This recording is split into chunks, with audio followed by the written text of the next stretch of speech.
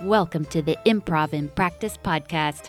I'm your host, Sarah Wilson, bringing you interviews, inspiration, and information on improvised theater with Synergy Theater. You can find Synergy Theater's classes, workshops, performances, and more at synergytheater.com. That's SYNERGY theater.com. Okay, lights down, curtain up. Hi guys, it's Sarah, and do I have news for you? But first, it is July 2nd, 2021, as I record this. This is episode 3, and we recorded this interview May 4th, 2021.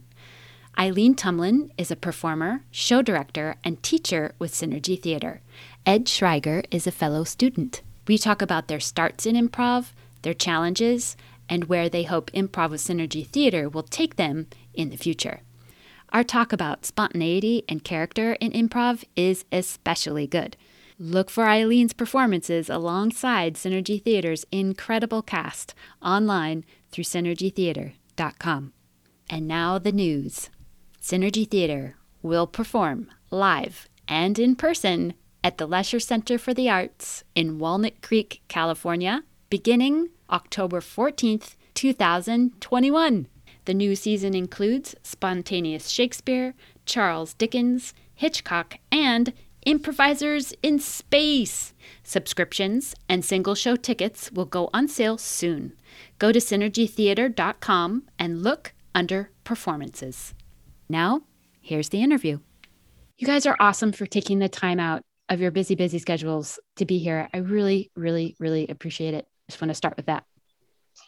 Eileen. Yes. How did you find improv?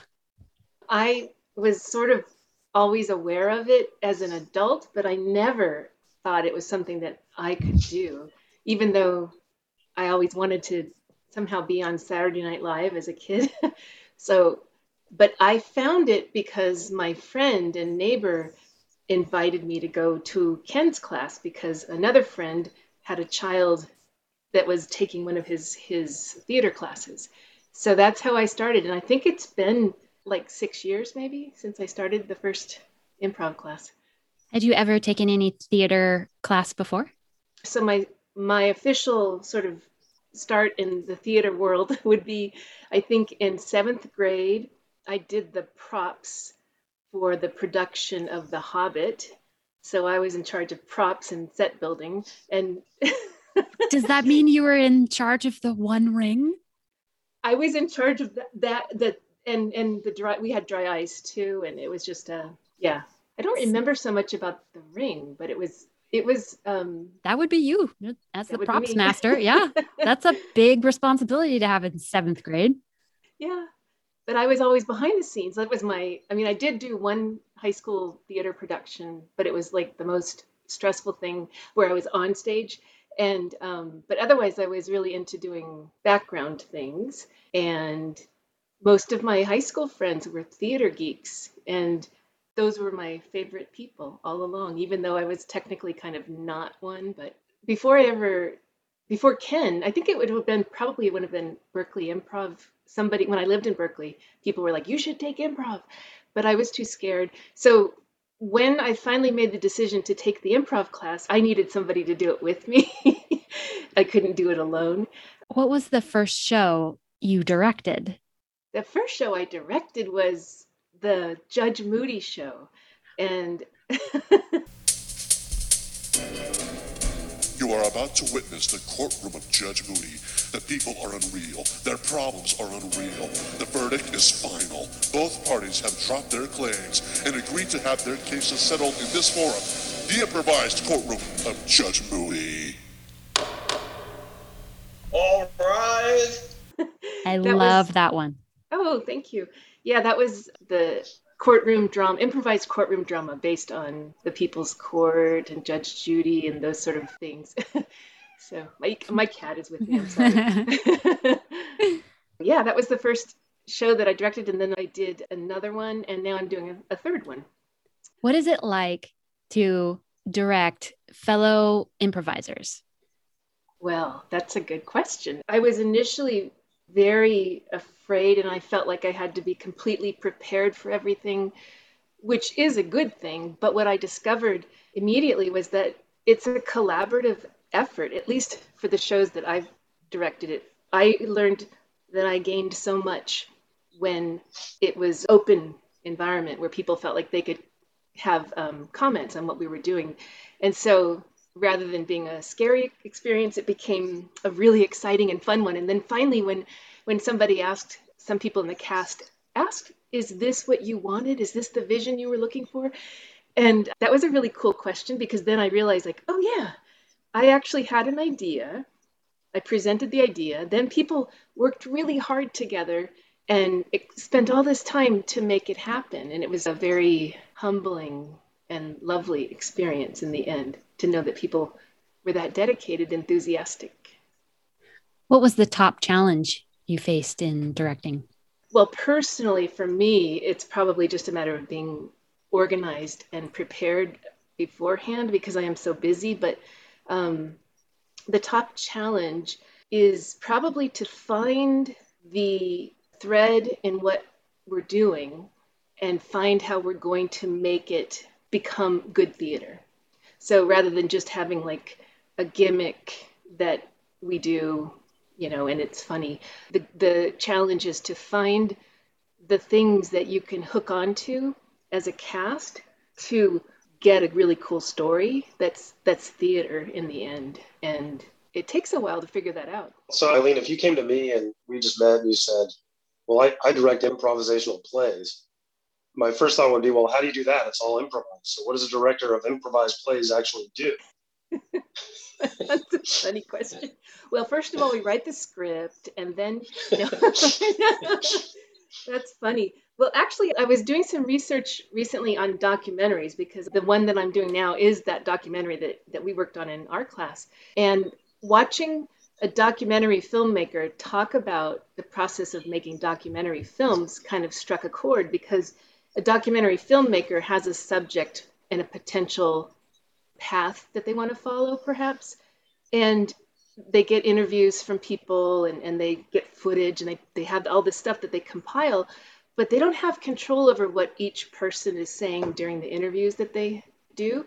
And so it was interesting to hear her say that she had no control over the subjects and what was going to come out of their mouths. And so it is sort of like you let go. Like, I guess for me, it's just have an idea of the structure and the time frame, and then pay attention to how we can work together to find that theme, and then just let go and trust the other improvisers. And I think that's probably the biggest lesson in improv, is to let go in general, right? Yes. So Ed and I were in an improv class that you taught, and it was so much fun. What comes to mind as the biggest difference in directing versus teaching? Well, I think in teaching, I feel very responsible for trying to understand where every student is coming from, because some people had more or less experience doing improv and had, frankly, different expectations about what they would be getting from a class. So I think in teaching, that's one thing, that you're always trying to find a way to satisfy and challenge everybody without causing anyone to feel frustrated or bored. So whereas with directing, it's an expectation that everybody is going to work really hard and accept feedback and know that it's not personal. With students, you try to give feedback, and it's a different type of feedback. It's a feedback that's directed on, how to help that person grow their skills, and trying to find specific things that you can give them feedback on. And with feedback as a director or a cast member, it can be more blunt sometimes. And sometimes you realize at least I personally realize how thin my skin is. So sometimes it's hard to hear feedback, but it's a different type of feedback. Well, that was something that I thought that you did very well. And something that I also appreciate about being in Ken's classes, and maybe you both can echo this, is he delivers his feedback, his notes. They're always right. Yeah. And I may feel thin-skinned in the moment, but he gives it in a way that I have felt gives me room to improve and build on it and work with it. What would you say about Ken's teaching style and how that has affected your style? I think Ken is a really brilliant teacher, and he also brings with him the whole narrative theater structure that he's developed. So I've always loved his classes because it's more than just short form improv, which he's good at as well. But especially with classes, he can find like the thing that you need to work on and help you with that. He's very observant and very patient. So, and he's really funny and he's kind. And I think a kind human is the one, that makes all the difference right there. So where would you like to see Synergy Theater go and you go with improv in the near future? I actually have really enjoyed working in the Zoom or online platform. And so I hope that in the future there's a way to maintain that as an additional arm of Synergy performances and even classes, because I do think it's really fun when I take a class or have a class and a student is from some other location in the world, and you sort of realize the reach of improv. And it kind of blows my mind, the people showing up from all over the world in these classes. So on one hand, I don't want that part to be too different. I do look forward to going back into the theater and performing, and it'll be really interesting to see how that translates, because we've been working at this type of improv in these little boxes without our bodies next to each other. And it's difficult even sometimes, you're not able to look directly into the person's eyes and see them look at you.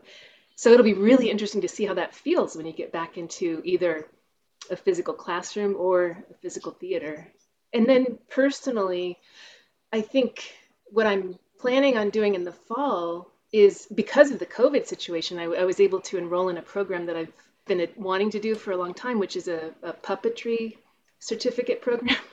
And so I'm ultimately interested in finding a way to bridge puppetry and improv. And I think there's more of an opportunity using the Zoom or online platform somehow. I'm not sure exactly how that would come about. So I'm looking forward to seeing what's going to happen with that personally. In class the other night, we were doing a lot of character things. And one of the things that Ken was talking about was when you get into a character, you drop yourself.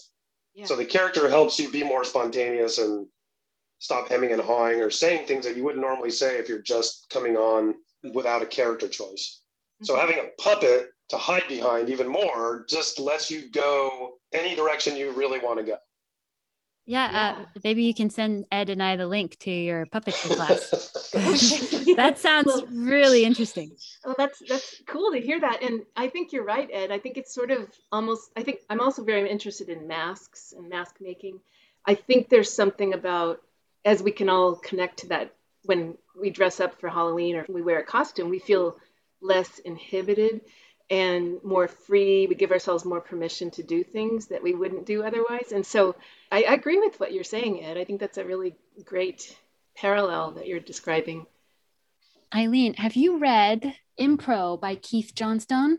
He's kind of recognized as like the grandfather of all improv. A good third of this book is all about masks, about using them and the effect that they had on the actors. And I think you would really like that. Thank you. I wrote it down and I will definitely check that out. Okay, quick aside here. I love to read, and I love to read about improv and creativity. But I'm aware that it's often easier for me to read about a thing rather than to try the thing and risk failing at it. You may remember, if you listened to episode 1, what Nikki said when I asked her about any improv books she'd read. I'd rather just do it. Right. I didn't take the training wheels off my bike until I was 10. My grandpa was over for a visit, took one look at my training wheels and said, "Well, those are coming off." No one argued with my grandpa. Not ever. Was I scared? Yes. Did I fall my first time out? No. My dad ran alongside my bike until I pedaled faster than he could keep up. And I was ready. And that feeling of freedom was like no other. So what I'm saying is, if there's a creative activity that you were doing prior to the pandemic and had to put on pause, get back to it. Or if there's something creative that you've always wanted to try it.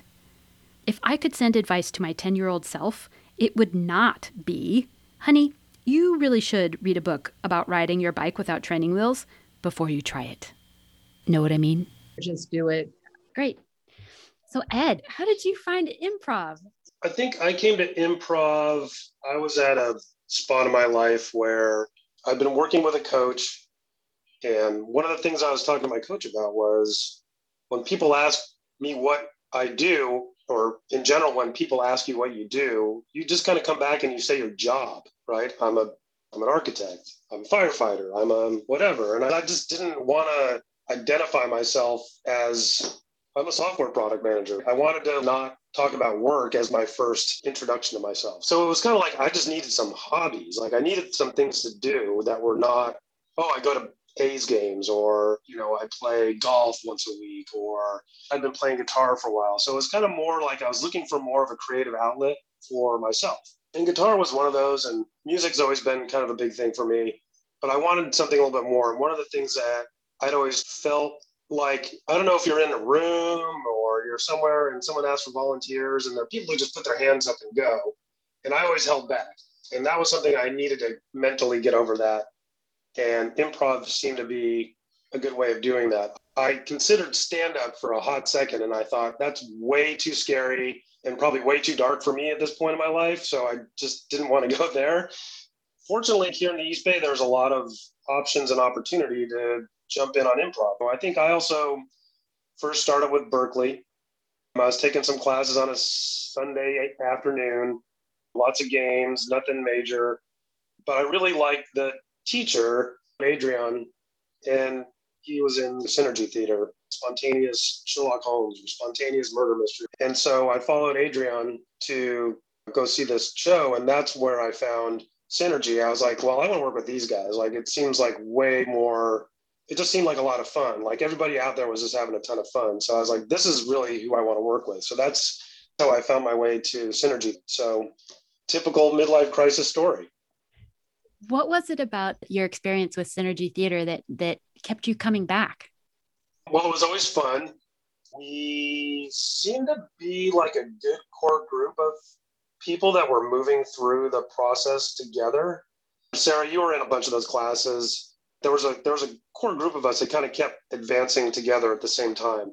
For me, that familiarity and that community really helped me stick with it. And it just felt like, it was funny when you were talking about feedback and being thin-skinned. The first time I ever got notes, I just left that class going, God, I stink at this. And I was like so down on myself. I thought about it for days, like 3 or 4 days before I got over it. I remember Ken actually said, what does it matter? Just improv, right? So I keep that saying in the back of my head. I think it's really a good way to remember to listen to people and respond honestly to them, but also that thing of making your partner look good and building on their ideas as opposed to just holding on to some preconceived notion you brought to the table. And it applies everywhere, right? I mean, you can walk into a business meeting and you've got an agenda, right? Like, I'm going to do this, and this is what I want coming out of it. And then everything goes sideways because people have different needs and wants and desires. So it's certainly helped me in that regard, just in terms of my ability to accept what people are telling me and respond a little bit more sympathetically, I guess. Empathetically is maybe the right word. So when you talk to people now and you say, well, this is what I've been up to, how do you describe improvised theater? The first thing that comes to everyone's mind is I'm doing stand-up, right? Every time. And then they start thinking, well, is it like sketch humor? And I said, no, this is more long-form storytelling, but it's just all improvised. So I'll just explain some of the shows that the performing group does, like it's spontaneous Shakespeare. So there'll be just a 90-minute play of improvised in the style of Shakespeare. And people are like, well, that's like mind-blowing to people that a 90-minute story can be told, holding that theme, holding that genre, and it actually all works out in the end. So I really just kind of leave it at that. And then I say, yeah, we play a lot of games too. It's pretty fun. I do. I so appreciate the fun. I look forward to every class. I was looking forward to it before, but over the past year, I found that it was really a comfort, an incredible comfort. And in addition to that, because I'm in the classes and I am trying to do the best job that I can and taking the notes, I just marvel at the skill that Eileen has and the other performers in finding the thread of a story, building on it, and delivering amazing theater without a script. It is pretty amazing when you see it done, and it's fluid. It's not tons of goofiness, and at the end, like how did they solve that mystery? I remember going to one of the murder mystery shows. My wife's like, I didn't see that coming, or something like that guy couldn't have been the murderer. I'm like, you don't understand. Like, it just they didn't know he was the murderer until the end. They didn't either. They didn't see it coming either. Something, Ed, that you just said made me think, even as I was thinking that I understood the 3 rules pretty well, be spontaneous does not mean be random. This is something that I am understanding even better today. And that's a really valuable concept for me when I am attempting to, with my team, create a story. And you should be spontaneous, but there's something to it that I can't put into words, but maybe you guys can, that it should not be random. What do you guys think?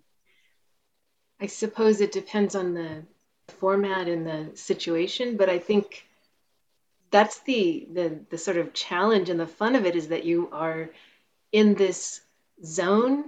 I aim to get into a zone where I'm able to be spontaneous, but still aware and aware of, like, if we're trying to build a story, aware of the story, but also free enough, and that's the spontaneity part, to go with whatever comes up and to bring up something that will contribute to that. It's not easy. I was speaking to another improviser just yesterday, and he interpreted be spontaneous to be present. Mm-hmm. I think that's I like that. I was thinking it's also about listening and being focused, because the moment that your mind goes elsewhere, you're not listening, and then you're not being spontaneous. So I think that being present is a pretty good way of describing it. Doesn't it bring it all around? At least for me, I'm curious how you both feel, to almost like a spiritual experience. Like it almost becomes like a meditation at some point, because you have to let go of your mind, yet you're still aware at some level. But I'm curious how you both feel about that. Yeah, I think the spontaneity piece is be open to whatever your partner offers you and then honestly respond to it as a character. That's the thing that I always struggle with, is getting into a character based on a verbal offer. That's the thing I miss about being in the studio, is that it's harder for me to react to the body language when we're all talking heads and boxes. Because I'm looking at you right now, but on your screen, it may not look like I'm looking at you. It's just the weirdness of Zoom and these communications apps for me. But yeah, I think the main thing is just in terms of spontaneity, a lot of people interpret it as be as funny as you can, like come up with a great one-liner. And that's not always what is needed. So it's about being in the zone. It's a great feeling when you nail it and you know it and you're in that scene and you're feeling it. That's a super rush. What class are you in now, Ed? I'm doing an Improv 3 on Wednesday nights. You say that you've been working on a character in that class? Yeah, 3 is mostly scene work, and we did a character class last week, and we were just focusing on character as opposed to story phases. I'm interested in hearing about your experience with that. The more I improvise and try to play different characters, the more I find that it's me. Who I am is more evident than I ever thought I would be in playing and pretending and being involved in a story and playing a character. Well, the more I act like myself, but with just a little twist to one side or the other of my personality. So what was your experience? And did you experience something like that when you were going through the character training with Ken? I can't say it was as spiritual as that, but we did a bunch of exercises where we stood up and walked around, and he said, make yourself into a mythical creature. And I thought of two people. I thought of Andre the Giant and Shrek. So I'm just thinking of like this giant lumbering guy, and I played out that character. But then the second part of the class was like, okay, now just be a person, supersize yourself, but kind of maintain some of the characteristics of that character that you made. So like, who's like a big lumpy guy, what would he be? So I became Tow Truck Tom, big guy hanging out in a bar after a day driving a tow truck. He was a big guy. He was kind of scary, but he felt really good because at the end of the day, when he showed up, he was saving people's lives because they were in a car wreck, and he was helping them out. That was his whole outlook on life. And it just made being in a scene that much easier because people like see me because I'm big, but then there's like this whole other layer underneath it. It was really pretty fun. What I am finding is, and Eileen, back me up or tell me I'm crazy, is that who we are is in our character choices. So Ed, he chooses two characters who people maybe at first glance would make certain assumptions about, but they have a heart of gold. What do you think? Well, I think Ed does have a heart of gold from what I can tell. But I would actually I'm going to disagree just a little bit, because I was thinking about this before I ever did improv.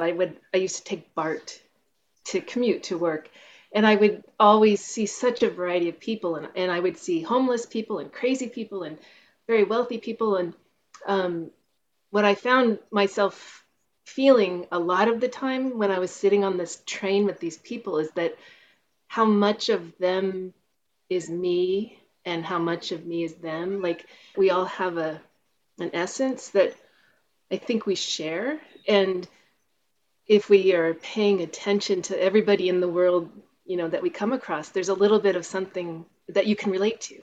So I don't think every character is a part of me as an individual, but it is certainly a part of my human experience, and somehow also, for me, proof that who I am and what I am is not the person that I look like or the house that I live in or the job that I do, kind of like what you were saying earlier, Ed, and that I feel much more connected to humanity through improv. Yes. Yes. That's one of the most valuable lessons that I've learned in Ken's classes.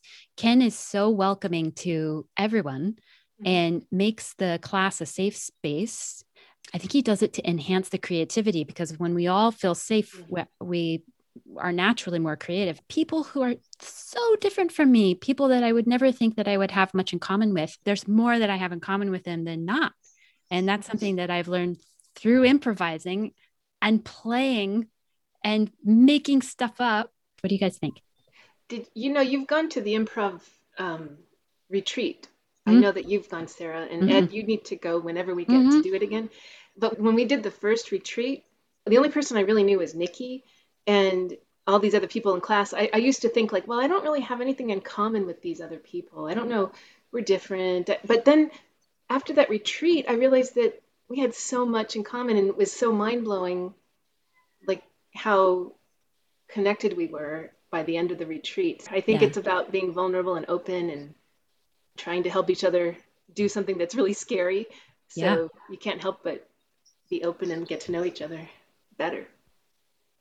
Ed, do you have any questions for Eileen? I just want to know when our ensemble group is getting back together. Oh, I know. Yeah, that was. I think we need to go out and recruit. Yeah, we do. I think that was such a fun experience. Every time I do something, teach a class or whatever, I feel like I learn a lot, and I had such a good time doing that. So I do hope we get to do it again. And I was hoping in that class to be able to explore more challenging formats. Do you feel like it's good to be challenged that way, or would you have been more comfortable not having that? Oh, absolutely. I was actually wishing that we met more than once a week. I just wanted more practice. I know that I needed more practice because I was being challenged, and I loved it. I mean, I didn't think of that, but I didn't mind being challenged at all. I think there's the tendency to try to overthink the formats.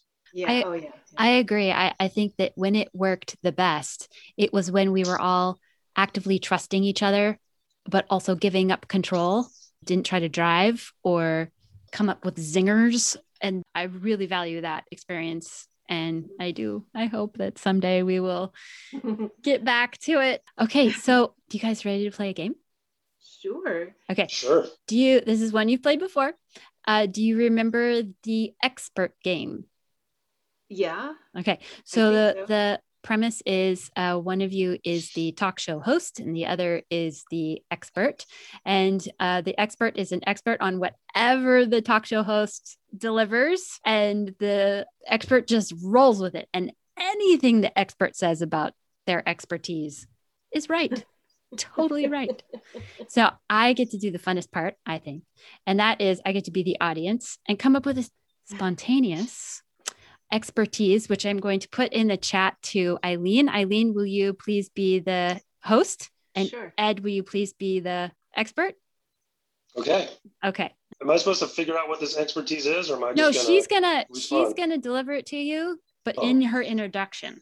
And I can be the announcer. I can announce the show and cue Eileen. So okay. Not random, but spontaneous. Okay. Only I am seeing this? Yes. Okay.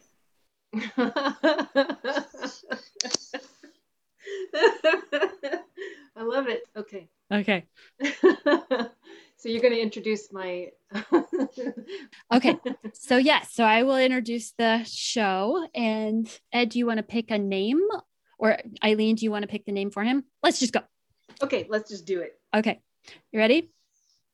Hello, and welcome to everyone's favorite talk show. And that is I'm On with Eileen. We have a very special guest today, which Eileen is going to announce. This is a world-renowned expert in their field. We've been waiting to get this person on for I don't know how long.